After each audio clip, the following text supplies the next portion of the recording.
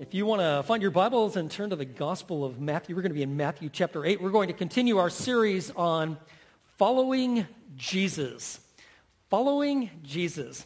And I'd like to begin by asking, are there any serious mountain climbers? I saw one. Okay, Fred, I see you. There you are. Okay. Anybody else that's like, you've done some serious mountain climbing? Has anybody even tried to do like Mount Everest? Did anybody try to do that? Fred, is it still on your bucket list? Okay, all right. I mean, like, this is a serious climb, and you got to prepare and train. And if you're going to do Mount Everest, there are two rudimentary basic camps that are found at the South Base Camp in Nepal, and then you've got the North Base in Tibet. And this is where you will go, and you will set up camp there. Doesn't that just look like wonderful? I mean, doesn't that like, that would be the perfect vacation right there. And what happens at base camp is you get acclimated to the elevation, okay? So these are about 18,000 feet high. You get acclimated to the elevation and the weather, and you get an opportunity to get a firsthand look what you think you're going to about to conquer or what might just conquer you, okay? And at this time, when you're at base camp, you're going to find out, like, okay, who's going with us? How are we going to do this? You make some fine-tuning, and you get ready for the challenges because you know them and you see them. And I present this to you because climbing Mount Everest is one thing, but if you're going to be a follower of Jesus, you need to have absolute clarity as to where you're going, who you're going with, and what God has really called you to when it comes to following Jesus. How do you follow Jesus as a way of life? I want you to know this is something that I've been wrestling with for years. It gets started all the way back in my collegiate years. What does it mean to follow Jesus as a way of life? And if you're here today, if you're a Christian, you absolutely, on the forefront of your mind, you want to know, like, what does that really look like? Because I really do want to follow him. And right now, I want you to know, in our country, the stakes are getting high.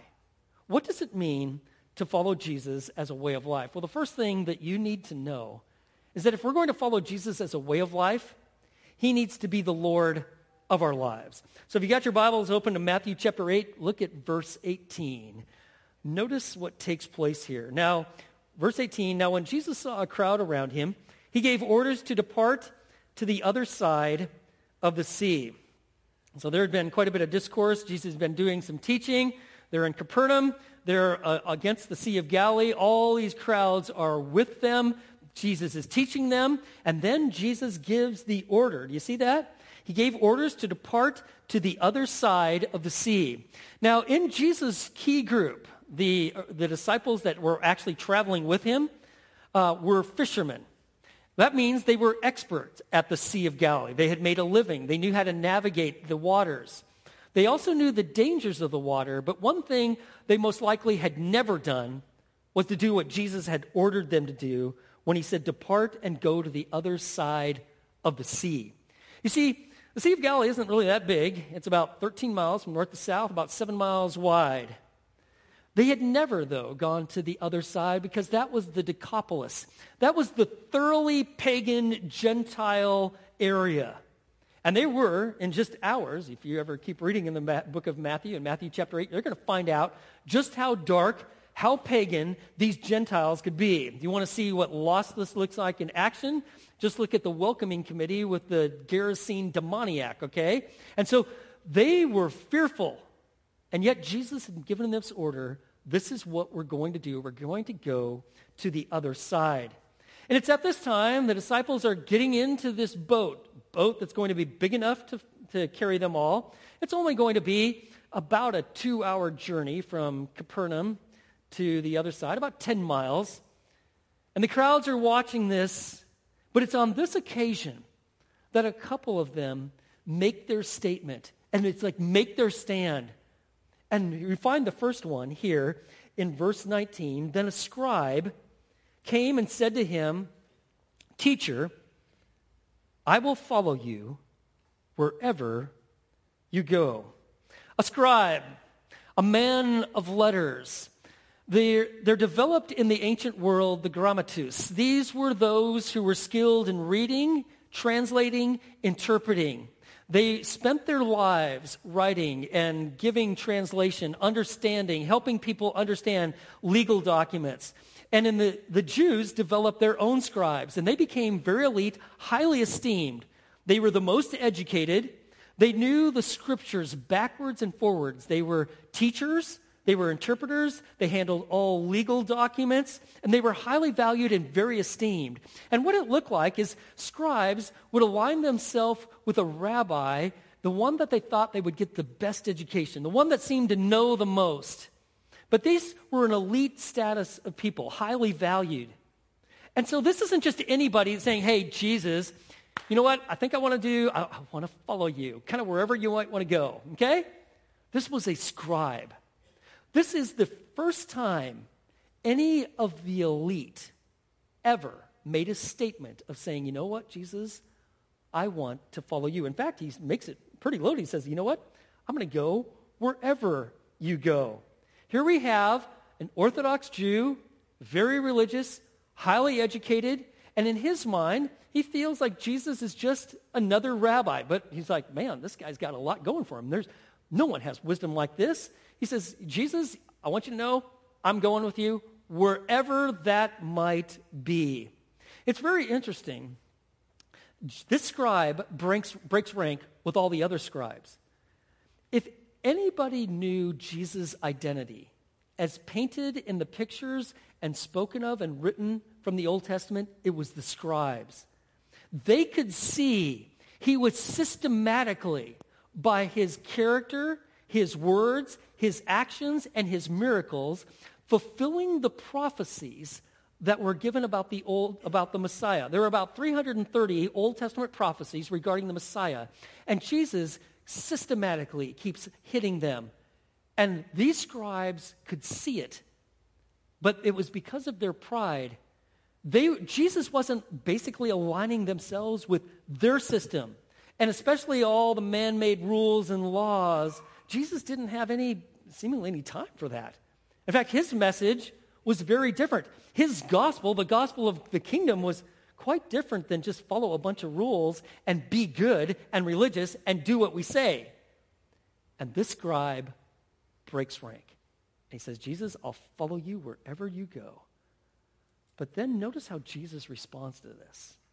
Jesus said to him, the foxes have holes, and the birds of the air have nests, but the Son of Man has nowhere to lay his head. Rather peculiar. You would think like Jesus would go, great. Because, if this scribe could give a lot of legitimacy to Jesus, right? Highly educated, learned, very respected. Jesus' disciples, pretty ragtag, right? You got a bunch of fishermen. They're going to be kind of rough. You got like a tax collector, definitely hated by the Jewish people because he was a turncoat. You've got a zealot. Not like your typical band of scholars. To have a scribe saying, I want to follow you, you'd think like Jesus would go, that's exactly what I need because that's going to give me a lot of legitimacy with all the other highly elite and educated. It's going to make the Pharisees and the scribes and the Sadducees think twice because now I've got someone that's highly educated that's now following me. But that's not what Jesus does. Jesus makes a statement, and this is the first time he uses this reference, the Son of Man. He says, will you really follow me wherever I go? Do you know who I am? And do you know what it means to follow me? The foxes, they got little holes they can hide out and spend the night in. The birds, they've got nests. But I want you to know, I, the Messiah, I am the Isaiah 53 suffering servant. I am the one who will be hunted down, will face persecution. I will suffer. In fact, I'm going to suffer on behalf of my people. His suffering would entail even being the one where the God's just wrath against sin would be poured out upon him in his body. And Jesus says, really? Will you follow me anywhere I go? Do you know who I am? And will you really follow me as the Lord of your life? Now, when Jesus uses this phrase, Son of Man, this scribe would instantly know what Jesus is saying. The Son of Man speaks of humanity. And indeed, here is Jesus, fully in the flesh, truly man. But it's the incarnation. He is also fully God. And when Jesus says the Son of Man, this man who is the master of the Old Testament would know immediately what Jesus was referring to. In fact, it was very likely a passage that he had memorized. It was found in the book of Daniel, Daniel chapter 7, where we have Daniel recording this great scene where the Father gives this Son of Man the eternal kingdom. In fact, here it is, Daniel chapter 7, verses 13 and 14. He would be thinking these words when Jesus said, Son of Man. He says, Daniel writes, I kept looking in the night visions, and behold, with the clouds of heaven, one like a son of man was coming. And he came up to the Ancient of Days and was presented before him. And to him was given dominion, glory, and a kingdom, that all the peoples, nations, and men of every language might serve him. His dominion is an everlasting dominion, which will not pass away, and his kingdom is one which will not be destroyed. In the Gospels, 83 times, Jesus refers to himself as the Son of Man. Absolute humility, but at the same time speaking of his deity. And Jesus says, do you know who I am? And are you really willing to follow me? Because I want you to know, I have nowhere to lay my head. I will be hunted down. I will be rejected. I will be persecuted. Do you really want to follow me? That's what's at the forefront here. You know, it's one thing when the emotions are running high. Certainly the crowd and hearing all the wisdom, and that's a pretty public deal, man. Jesus is getting in the boat with his guys, and this scribe, man, everybody would know who he is, going, whoa, this guy wants to follow Jesus. And it would feel good, and he would be like, people would be like, yeah, man, that's what we're talking about. That looks great. But Jesus says, you need to know that my mission goes through a cross. If you're going to follow me, it's going to require sacrifice and suffering. You're used to following rabbis, high esteem, good accommodations, well taken care of. That isn't me. My mission goes through a cross. You know, Jesus understood that human nature is fickle. We're easily persuaded. And it's one thing when the crowd's all in it to kind of jump on the bandwagon, but I want you to know it's the great separator when there's sacrifice or suffering that is being called, and that's what Jesus is pointing out to. The great Bible commentator R.C.H. Lenski observes this: such a person sees the soldiers on parade, the fine uniforms and the glittering arms, and is eager to join, forgetting the exhausting marches, the bloody battles, the graves, perhaps unmarked. If sacrifice and suffering are for the Messiah, then I want you to know it is going to be for his followers as well. And if you're going to follow Jesus, he needs to be the Lord of your life. And friends, that's going to be the great separator, isn't it? There are many people that will say, absolutely, I'll follow Jesus as long as it doesn't really interfere with my plans. I get to do what I want. All my money, I get to spend it however I want. That Jesus makes no claims upon me. I want you to know I'm really eager for this whole forgiveness of sins. Really have no interest in going to hell whatsoever. What do I need to do? Just believe? Okay, count me in. I'm going to believe. But the idea of following Jesus as Lord, well, I'm not sure I'm interested in that. And here's the big breakdown.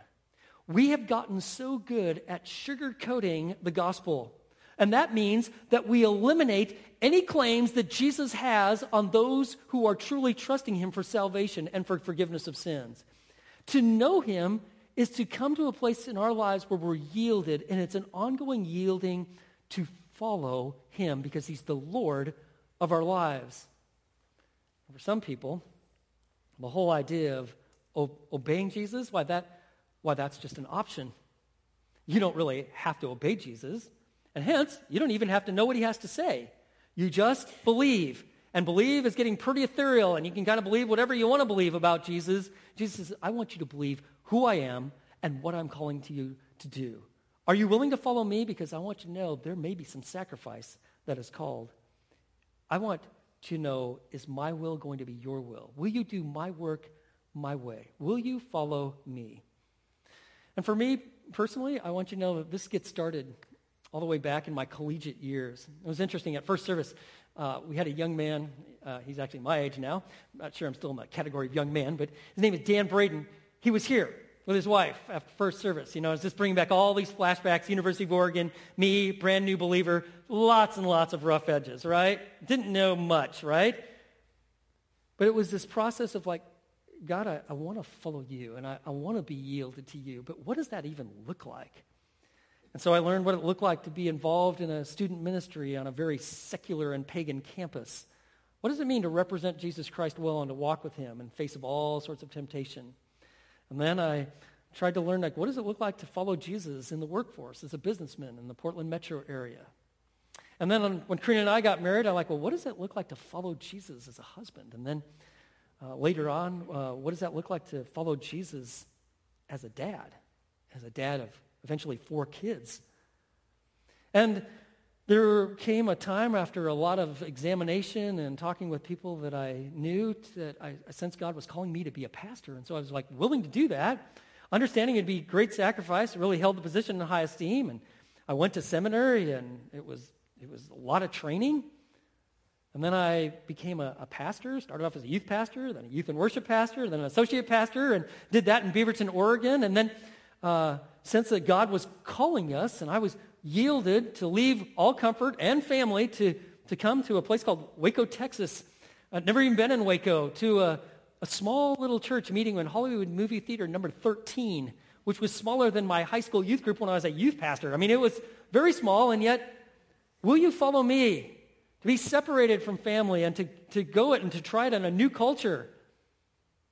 And I want you to know it's just been this process of like, God, I want what you want. Many of you may not know this, but like Karina and I actually were wrestling with whether he was calling us to be missionaries in Russia. And we even took Russian from a Russian, which was very interesting. But we're like, God, I want what you want. And that regularly goes through my mind. God, what do you want from my life? Friends, if you want to walk with Jesus as a way of life, he needs to be the Lord of your life. Here's something else that you need to know. If you're going to follow Jesus as a way of life, he not only needs to be the Lord of your life, he needs to be the priority of our hearts. So here we are at the scene, all these crowds, the boat, the men getting in the boat, and this scribe making this statement, and all of a sudden he stopped in his tracks like, whoa. But there's one other guy who steps up and takes full advantage of the situation. He too wants to follow Jesus, except he wants to do it on his own terms. Take a look here, verse 21. And another of the disciples said to him, Lord, permit me first to go and bury my father. So another disciple. The word disciple is mathetes. It literally means someone who learns from another. And this guy is someone who had been learning from Jesus. Now, just because you're a disciple of Jesus, that you're learning from Jesus, doesn't mean that you're committed to him, okay? And that's this guy here. He's like, I'm learning from you. Man, you got serious wisdom. The miracles you're doing, like, wow, totally amazed. He says, I tell you what, I want to follow you. I just have one thing I want to do first. I just got this big priority in my life. I'm just going to put it out there, Jesus. And he says this. He said, Lord, permit me first to go and bury my father. And you're like, whoa, what in the world's going on here? I mean, like, certainly Jesus is like, okay, well, you got a funeral, you got a week to plan all things, family coming in. Of course, you should take care of that. I want you to know how it worked in Israel. When you died, you were going to be buried that day, okay? If this man's father had died, he most certainly wouldn't be hanging out with the crowds, listening to Jesus. He would be taking care of arrangements for his father's burial, which would happen on that day. And so I want you to see what Jesus says. It may have been a while since you've ever heard this from a pulpit, Look what Jesus said. Verse 22. But Jesus said to him, "Follow me and allow the dead to bury their own dead." When he said, "Permit me to bury my father," this was a phrase that meant, permit me first to allow my dad to die and for me to receive the inheritance. We don't know if this would be months, years, could even be decades if it's a younger father.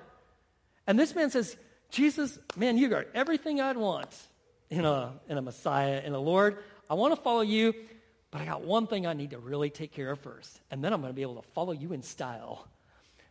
I need to have dad pass away. I'm the oldest.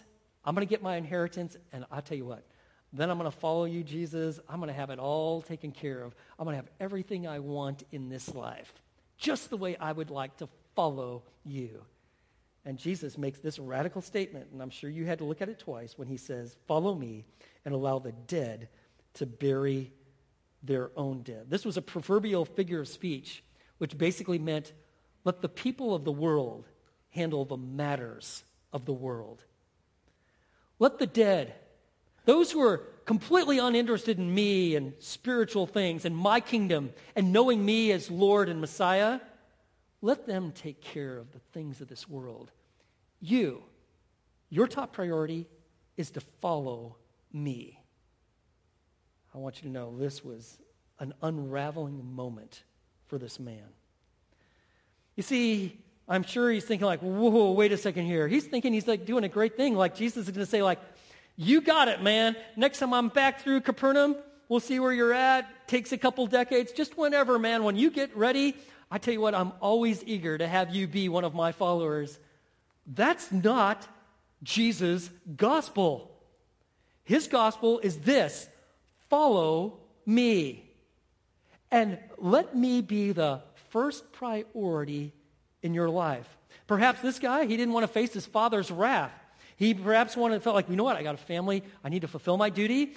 I like the financial security. The last thing I want to do is create some family dynamics where I'm no longer really popular or in favor of doing what they want.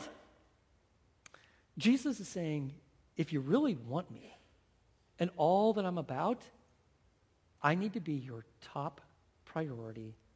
Follow me. That may mean that you may sacrifice some creature comforts. You may not have all it mapped out in your certainty, like, well, this is what I want to do with my life. That's all fine if you want to think about those things, but Jesus is saying, hey, listen, bottom line, you follow me and want my will to be your will for your life. You see, it's a demand. It's all-encompassing. Your worship, time, who you are, your identity, let it be me. And you know why we do this? Like it says in 1 John 4:19, we love because he first loved us. He's the one who has overwhelmingly poured out his grace upon us. It's by grace we're saved. He forgives us of our sins. He himself has been the payment. He gives us eternal life, life with God, unending, eternal life, secure, and abundant life. And he calls us to relationship with himself. If it's life with God, it's the life of God. It's following him in this life. And that's where this man said, hey, wait a second here. Jesus, I want you to know, I want you to be a part of my life, maybe even a big part of my life. And Jesus is saying, no, it doesn't work that way. I'm not going to be a part of your life. I am going to be your life. All of it. Who you are, your identity, your direction, your past, your present, your future, your eternity. I am him. I tell you, when Jesus makes statements like this, these are crowd-thinning statements. Friends, we need to listen up. I want you to know that the screws are getting tight in our society. Our culture is coming down. It may have been popular in decades past to follow Jesus. Right now here in Texas, we don't have too much pressure. That's not true in other parts of this country, or most certainly in other parts of this world. But get ready. There is going to be a great separation between the groupies of Jesus, Folks like, hey, I just like to go. I want a worship service that's more like a rock concert. I just like celebrity. I want you to make me feel good about myself. Give me a few pointers about my life. And I'm fine to wave the Christian banner then. But what is going to happen when the heat gets turned up and it might cost you something? Where you realize, wow, God is actually calling me to take next steps of growth. I will tell you what's happening here is when Jesus makes statements like this, which are often ignored in Christendom, what he's doing is he's separating the fans of Jesus from the followers of Jesus. Which are you? If you're going to follow Jesus as a way of life, he needs to be Lord of your life. He needs to be the priority of your heart, and he needs to be the focus of your faith. I want you to know that Jesus had everyone's attention. They're all processing this, and they're listening, including the disciples that have been tracking with Jesus and following him and actually a part of his group. And we're about to learn one key lesson, verse 23. It says, and when he got into the boat, look at this, his disciples followed him. You might want to underline that. His disciples followed him. They get into the boat. He had given them orders to go to the other side. And behold, there arose a great storm on the sea, so that the boat was being covered with the waves, but Jesus himself was asleep. So here they are on the Sea of Galilee. They're in Capernaum. They're going to go to the Decapolis. It's about 10 miles. Should take them a couple hours. These are experienced fishermen. They can handle the boat. They have been through all sorts of weather, but I want you to know that these fishermen, they are fearful not only of where they're about to go, they were always fearful of storms. Because the Sea of Galilee, it's about 13 miles from north to south, 7 miles wide. It's only 200 feet deep at its deepest point, so it's really pretty shallow. And you have Mount Hermon from the north. It's 9,200 feet above sea level. And you have the Sea of Galilee, which is about 600 feet below the sea level. And so what happens, especially from May through October, you have these storms, this cold wind that comes whipping down the mountain, and it hits that sea with that warm air, and it creates like a funnel. And that water just gets churning, and they have significant storms that can happen very rapidly. So fishermen, if they even thought there was a chance for a storm, they would stay pretty close to the shore. On the other hand, if they were out a little deeper, they were always keeping their eye out to the north, because if they saw a storm coming, we're getting back to shore, because you know what? You likely are not going to make it if it's one of those ferocious storms. And all of a sudden, they're in one. Do you see that? There arose a great storm. I love this in the Greek. It's called a megas seismos. I mean, that's where you get seismology, right? Huge, massive storm. It's a storm that's overwhelming them. And it says, so that the boat was being covered with the waves, but Jesus himself was asleep. So here they are, and can't you see them? They're holding on for dear life. Water is coming into the boat. Whether they have baskets or buckets, they're doing everything they can to get water out of the boat because they're trying to stay alive. And I mean, it's shocking that they're in this storm, but you know what's most shocking about this to me? Is that Jesus is asleep. Are you kidding me? Like, what? And I'm sure they're like, what? And they look, and Jesus is passed out in the back of the boat, and they're like, whoa, we're trying to make it. I tell you, that tells us a couple things about Jesus, doesn't it? It tells us that Jesus is indeed fully human, right? I mean, he, in his humanity, is exhausted by labor, by all the communicating and all the messages and the work and the healing. Don't think like, well, he just had infinite power and it just never affected him. No, in his humanity, it did. To the degree that he could be so sound asleep that even a storm couldn't wake him up. And I want you to know that if you are a really sound sleeper, you're a lot like Jesus, right? You may think like, I don't have much going for you, but I tell you, for me, I can really sleep through everything. You just need to tell people, I'm just being like Jesus like that, man. You got a lot going for you. You're doing good. But you know what else it tells us about Jesus? It tells us that he is absolute deity. Is Jesus worried about the storm? No. He knew where they were going. He told them where they were going. The storm is nothing to him because Jesus is God, and he's got this fully in control. Now, his disciples don't know that. In fact, they're overwhelmed. They come to a place where they actually think they are at their end, that they are going to perish. You see it, verse 25. Can't you hear the storm? The winds, they're whipping around. They're holding on for dear life. They're trying to get as much water out of the boat. And so, verse 25, they came to him and woke him, saying, "Save us, Lord, we are perishing." They come to Jesus, and I'm sure they have no idea what Jesus could do. Perhaps they're thinking well, at least Jesus could help us to get some of the water out of the boat. At least that might help us. But they demonstrate great faith. They are at the end of themselves, and they know that there's only one that could really help them, and that one is Jesus. Friends, if you have come to the place where you feel like you are at your end, this is your prayer. Save me, Lord. I think I'm perishing. And that's what they do. They utter this prayer. And you're like, oh, come on, guys. Look at verse 25. Lord, we're perishing. You're sitting there, and most of you are like, okay, not a big deal.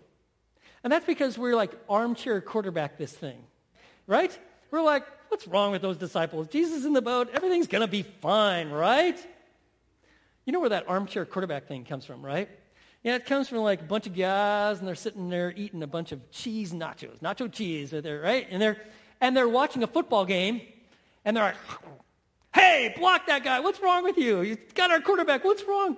And see, an armchair quarterback, they're sitting there, and they're like, "You should block that guy." And I take your time out here. When's the last time you gone against a 320-pound defensive lineman who's not real happy and wants to tear up your quarterback? Okay. Well, it's one thing to you should just block that guy. It's another when you are facing the lineman. And it's another thing for you to say, you know what? What's wrong with those disciples? Man, Jesus is in the boat. It's fine, right? And it's another when you're in the storm. How are you doing in your storm? You ever been where you feel like, man, it's totally coming apart? I want you to know that I've been there on multiple occasions. That's where these guys are at. And they are feeling they are about to perish. And they call out to Jesus. They wake him up and say, "You are our only hope. Save us, Lord. We are perishing." And notice what Jesus does. It is very significant that Jesus addresses his disciples before he does anything else. And he said to them, verse 26, "Why are you afraid, you men of little faith?" If Jesus had any concern about the outcome of what was going to happen, whoa, this is a much bigger storm than I thought was coming here, he would have what? Addressed it, right? But he's not concerned about that. You know where all of his attention is drawn? It's drawn to the faith of his disciples. This is what is called a teachable moment. This is where we learn the best, in those teachable moments. And he asked them, where is your faith? Is your faith in the circumstances, the waves, the wind, the water in the boat, the fact that we're just getting rocked and rolled everywhere? Or is your faith in me, who is with you in the boat? Now, friends, I want you to know, there is no shame in feeling fearful and going through great difficulty and facing and being frightened by danger. We're human. That's going to happen. Certainly has happened to me. But I want you to know that even in the midst of our great storms, we have one who is with us, who can give us peace, strength, and perspective. You remember in Psalm 23, that great psalm? You remember in verse 4, it says this, "Even though I walk through the valley of the shadow of death, I fear no evil." Why? Because you are with me. Your rod and your staff, they comfort me. I might be walking through the valley of the shadow of death, and I'm looking around here, and I see some of you, and I know like, whoa, this has been a close call. In fact, I don't know how it's going to work out. Know this, I am with you. That makes all the difference in this life and in the life to come. You see, in this life, we're going to have storms. The question is, where are we going to put our faith? Are we going to put our faith in our circumstances or in Christ? And they're having this very teachable moment. Jesus says, right now, where is your faith at? And they're like, wow, our faith, I guess, is in our inability to actually address the storm. And then Jesus does this in verse 26. Then he got up and he rebuked the winds and the sea, and it became perfectly calm. Can't you see that? Jesus addresses his men. They're holding on for dear life, right? Where is your faith? Why are you afraid? And then he rebukes the wind and he calms the sea. And it's instantaneously. It's like this massive giant hand all of a sudden stops the wind and the sea becomes perfectly calm. That's not how this works. If you have all this wind energy in a pretty shallow lake, that water is going to be heaving and all going every which direction for quite a while. But when Jesus speaks, it suddenly becomes calm. You're going to be hard-pressed to have a greater display of deity.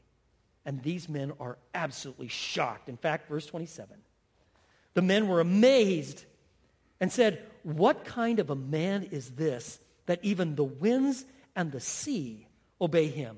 They had seen how Jesus could address the crowds, how he could handle and cure people from diseases and deformity, and how he even raised people from the dead and healed sickness.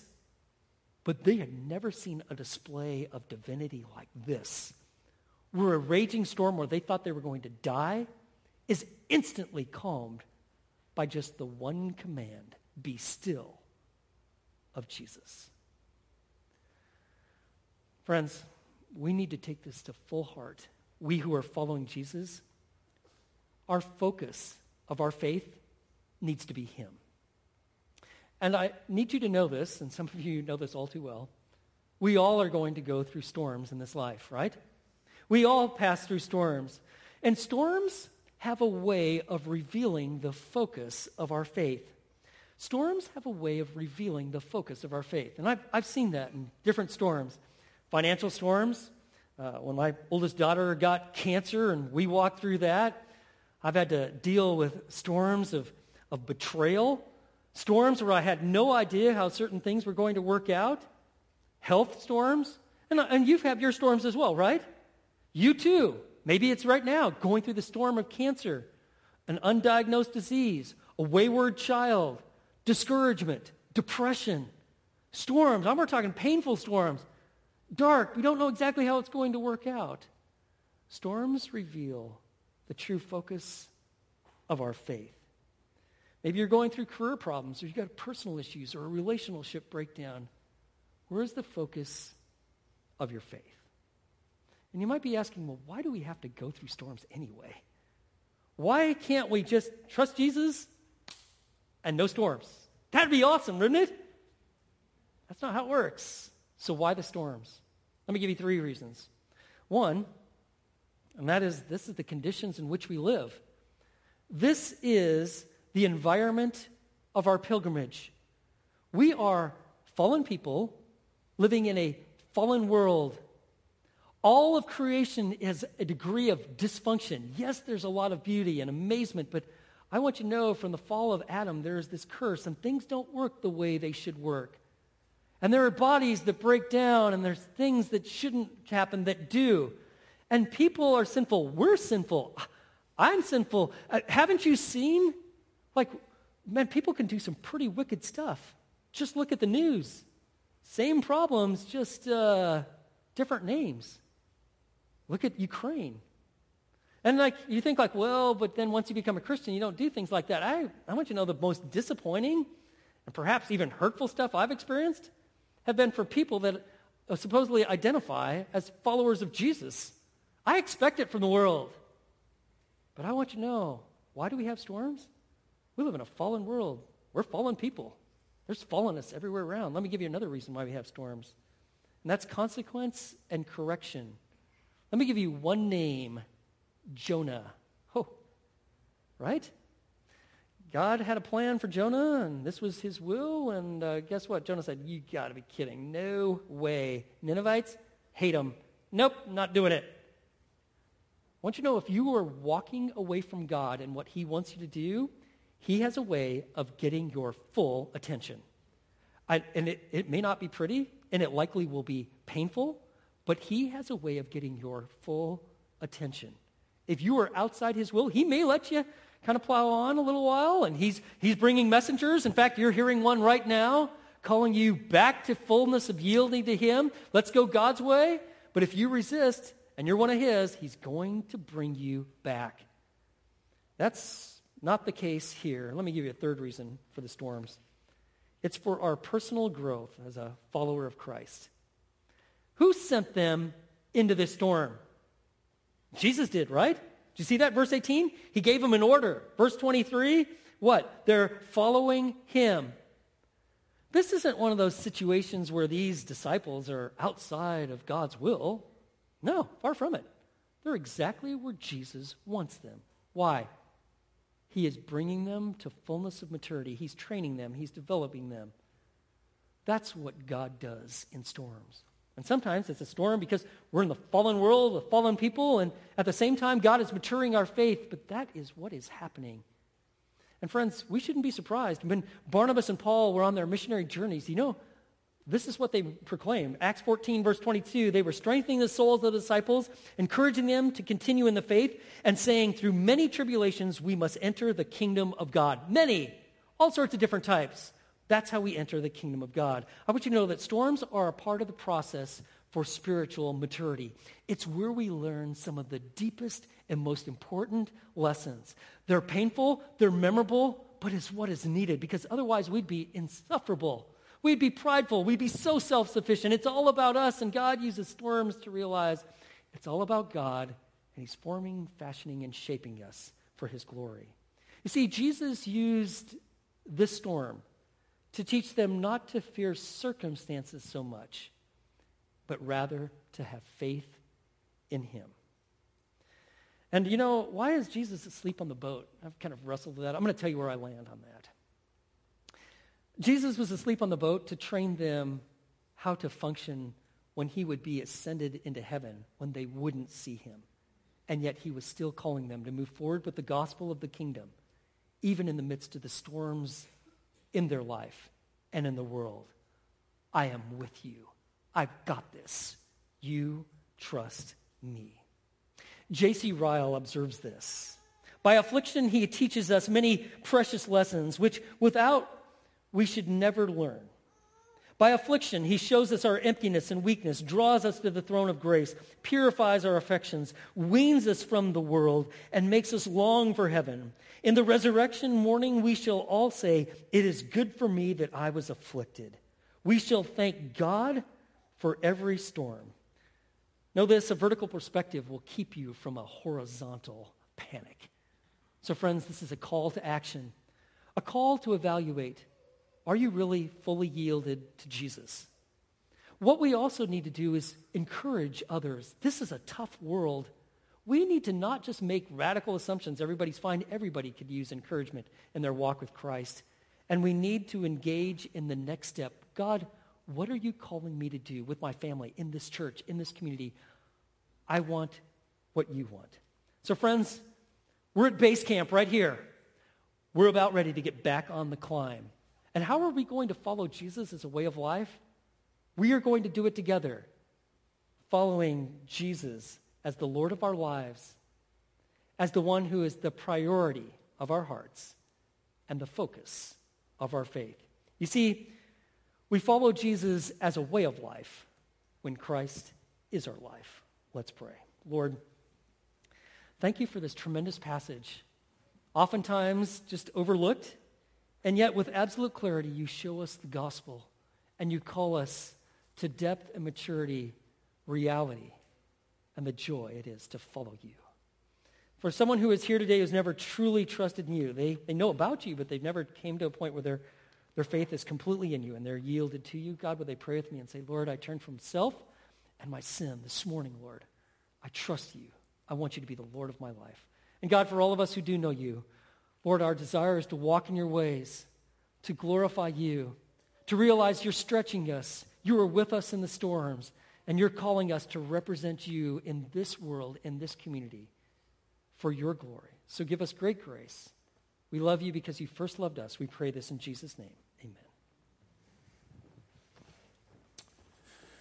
Amen. Thank you, Grant, for that challenge this morning and a great reminder. You know, sometimes we get up at the end of the service and we kind of give you an extra little nugget to go out with, but this morning it was very pointed about the storms of life. And each one of us are in either facing a storm or going to face the storm or have faced a storm. And so it's very personal to how that sermon touched your heart this morning. But we want you to know this. At Fellowship Bible, it's our desire that we are able to, as you evaluate where you are in those storms or how you're walking through them, it's our desire to be able to encourage you and engage with you. And maybe this morning you just need somebody to pray with you or over you. Our prayer team's at the back, and they would love to have that opportunity just to encourage you through this season of life. Maybe this morning for the first time you heard that Jesus loves you and he gave his life for you, and you've been trying to do this thing called life on your own. We want you to know that you don't have to do it on your own. God is right in the middle of it through his Son, Jesus Christ, and through the power of his Holy Spirit. Our prayer team would love to have that discussion with you if maybe you prayed and invited Christ into your life this morning. Wherever you may be, we want you to know that God is with you and he's for you. And his scripture reveals that today, and he wants to be with you in the midst of those storms. So I want us to do one thing. If you'll take that sermon note out one more time, if you'll just take that back out. I know you put everything away. You're like, Pastor, don't do that. But just take it back out. Psalm 23:4. You may have this memorized. You don't have to take it back out. But Psalm 23:4, I want us to read that together as our encouragement as we walk out. Because whether you and I are in a storm, we're going to come into contact with somebody this week who is in a storm, and we can give them some great news that God desires for them to know that he is in control. Let's read Psalm 23:4 together as a congregation this morning. Are you ready? Even though I walk through the valley of the shadow of death, I fear no evil, for you are with me. Your rod and your staff, they comfort me. Boy, that should comfort us this morning and give us encouragement to go out and be a light in this world. Have a blessed week. Mothers, have a wonderful Mother's Day. We will see y'all soon.